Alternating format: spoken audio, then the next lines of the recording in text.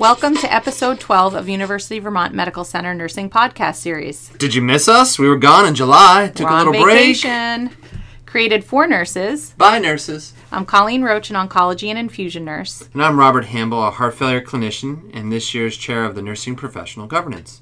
So we're here to get you information, including new initiatives, current events, and a chance to celebrate some of the highlights of the great work happening here at the hospital.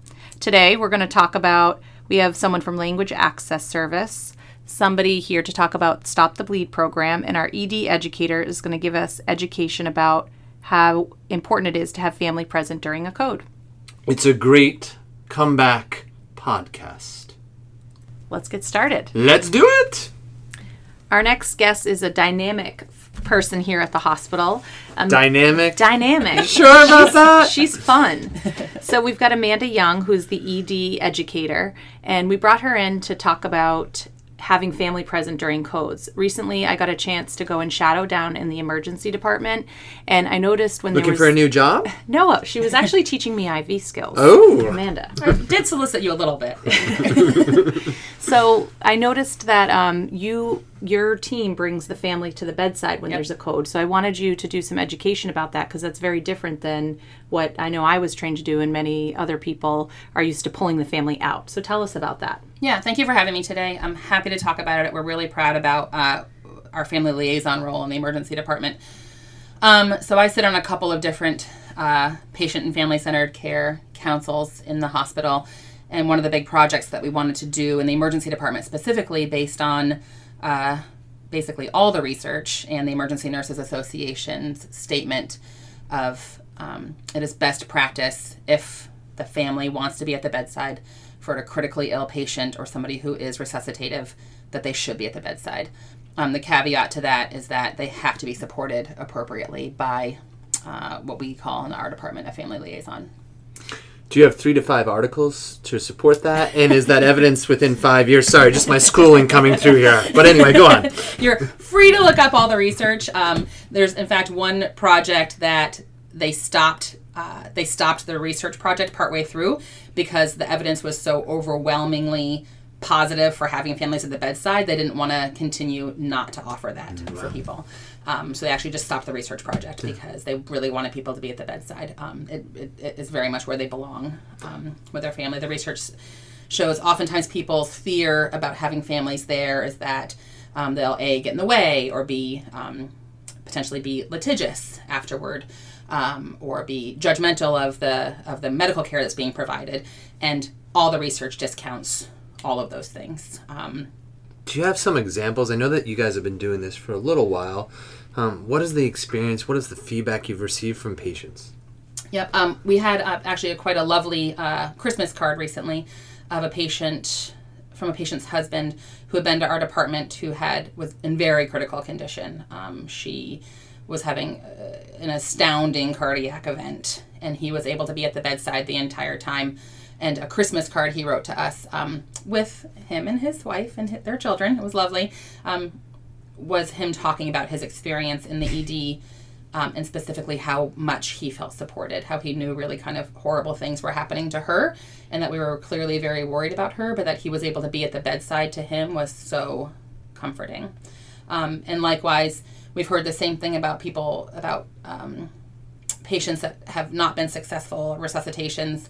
The family still tells us how grateful they are to have been at the bedside. Yeah, it's a real change of mindset. As a M5 nurse, cardiac nurse, we're trained that when something happens to really work with the family, but to kind of pull them out of that experience, and really listening to you about the different perspective and how patients really embrace it is really interesting. Mm-hmm. Yeah, so this is a change in practice, and if you want to learn more about it, Amanda is happy to educate floors about this change in practice. Absolutely. Yeah, I think you guys are trying to pull together some sort of grand rounds, give people opportunities to do a traveling grand rounds to learn a little bit more. So keep your eye out for that, because that's going to be coming down the road. So you can ask questions about how it was structured, some of the successes, things they did in place before they actually launched this. Yeah, absolutely. Absolutely. And certainly it's has been a culture change in our department as well, but one that I think none of us would ever go back on now. We've all had our own really great experiences with it. And you keep asking about how the families and the patients feel about it. I will say, too, that the feedback from our staff has also been overwhelmingly positive. It's been actually pretty great, and a great change in our department for everybody. Well, thanks for bringing us up to speed on this topic. Yeah, thank you. Thanks. And now we're going to talk to our highlighted nurse who is new to our organization. She's a nurse on Baird 3, the medicine telemetry floor. We have Shelly Davis with us. Thanks for joining us. Thanks for having me. Tell us a little bit about the Stop the Bleed program. Stop the Bleed is a national program that has been rolled out through level 1 trauma centers across the nation. It came about as a result of the tragedy at Sandy Hook, the Boston Marathon bombing, and the Florida nightclub shooting. They looked at autopsy results of a lot of these individuals and found that a majority of them would have been saved if somebody had just known how to stop the bleed. So the Department of Education and the government and the military came up with this program to teach lay people how to stop an uncontrolled bleed. Now, those events are traumatic. We all know of those events. But how did this become relevant to you? Why does this resonate with you? On March 24th of 2018, my son was participating in a slalom race at Whiteface Mountain, where he fell during the race and landed on the edge of his ski. And that ski ended up cutting through his hamstring, lateral quad, IT band, cut 10% of his sciatic nerve, shaved a layer off his femur, but most critically cut through his femoral artery.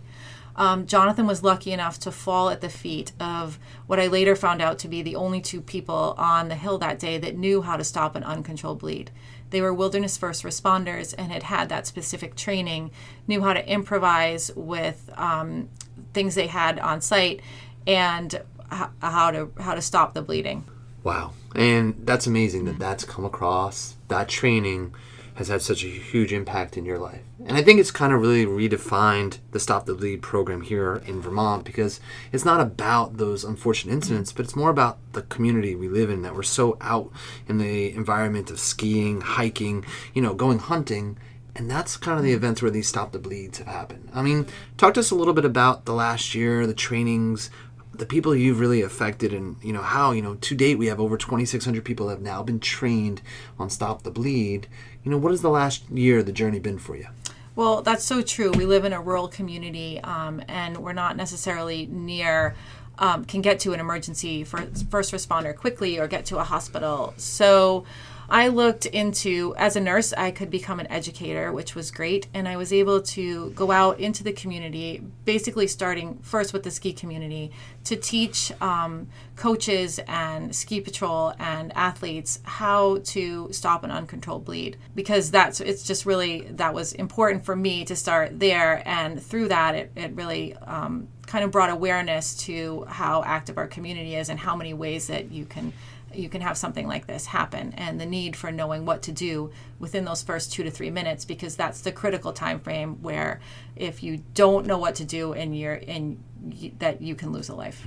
So the hospital offers courses year round, and on the internet there's the list of when you can take a course. Tell us about how long are they, and how do you sign up for one?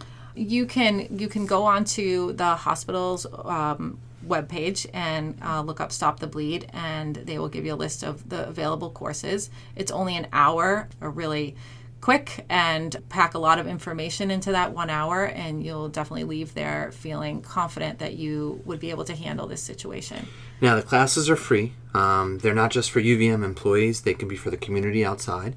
If you have family members that work at other businesses who are interested in bringing people in to do the Stop the Bleed training, the hospitals have. I mean, you've really had some really great partnerships. I know the hospitals reached out to really work with you to really promote this. You're also working with the Kelly Brush Foundation, who've really been helpful in funding and getting money to help pay for the kits. So it's really awesome. But this training has been huge. Yes, I can't stress enough that I just want as many people to come and get this training. It's quick, it's free, and it's easy. And just as many people as possible, because if those 2 men that were there weren't trained, my son wouldn't be here today. I really just can't stress that enough. And he's not just today. He's back skiing. He's back playing lacrosse. I mean, he's back to the life he had prior to the injury, and that's just so huge due to those two people. Yeah, he was back playing lacrosse 2 months after that incident, and I just can't stress enough, the only thing more tragic than a death is one that could have been prevented. Shelley, thanks so much for sharing your story and turning something so awful into, really helping our community. Thank you. Thanks. Our next guest is Lynette Reep. She is the Interpreter and Communication Service Coordinator for the Language Access Services. Lynette, it's great to have you here, and thanks for making some time with us today. Sure, thank you. I'm really excited to have you come in and talk to us today because, I've been working at this hospital for 10 years, and the need for this service has continued to grow throughout the years. From patients who come in here who do not speak English as their first language, the use of people who use sign language, who are deaf or blind. Your service is great, and I think it's really important to kind of highlight what your service provides and also talk a little bit more about what it provides on night shifts, weekends, not when the core people are here. Right. So, Great question. So Language Access Services provides in-person interpreting services. The hospital also has access to what we call remote modalities. So you can access interpreters by phone and on an iPad by video remote interpreting service. Also referred to here as the ODI on-site, ODI, on-demand interpreting. And we also provide translation services, so if you have documents that you need to get translated for a patient, we can do that for you. And we do a lot of training and some other general projects around making language access more of a reality here at UVM Medical Center. Yeah, prior to you coming, we did a little research and talk to us a little bit about your website that you have on our intranet. So if I'm a nurse working, night shift, or if I'm working on the weekends and I've admitted a patient, talk to us how we can use that website as a resource to help me better work with my patients. Absolutely. So if you go to SharePoint, so pretty much if you're sitting at a computer, you open up a browser, SharePoint is generally what comes up. I'm sure a lot of your nurses use it pretty regularly. If you go over to the upper left, there's a drop-down menu for department. We are Language Access Services. And you open that up, and there's lots of really useful information there. There's a sort of light orange bar across the screen when you get to our homepage. If you click on that, there's information about how to request an interpreter during business days, after hours. What if you have a problem with VRI, with the ODI? How do you access telephonic interpreting services and so forth? So that's sort of our quick and dirty cheat sheet. Yeah. And then there's lots of other information on the site as well. You guys were great. A couple years ago, you translated a bunch of my heart failure documents. And so a nurse, if you have a patient who has heart failure who speaks Bosnian, you actually can go on that website, search articles, and see what is in different languages. So if you have a patient dealing with postpartum issues, you can go on that website on the weekend, type in the language, and find documents that really resonate with those people so you can do some teaching. That's right. So we have something like, I'm going to say maybe about 1,500 translated documents on the site. And if you have documents that you need to get translated that aren't there already, you can send them to me directly, Lynette Reep, and I will get those translated for you. There's also a link on that same site to outside websites from the federal government, from other hospitals, where there are materials that have been made accessible to people who speak a language other than English. So there's some really useful browsing you can do there. Lynette, there's also an annual event coming up in September. Can you tell everyone about that? Yeah. So this is our big signature event of the year. It's really a fabulous event. It's called the Language Access and Communication Expo, or the Expo. It's always the last Friday in September every year. It's in the McClure Lobby Conference Room. This year we've made it a little longer. Every year we get a little bit bigger crowd, and the room has only so much capacity, so we make it a little longer every year. So we're meeting from 9 a.m. to 4 p.m. Friday, September 27th.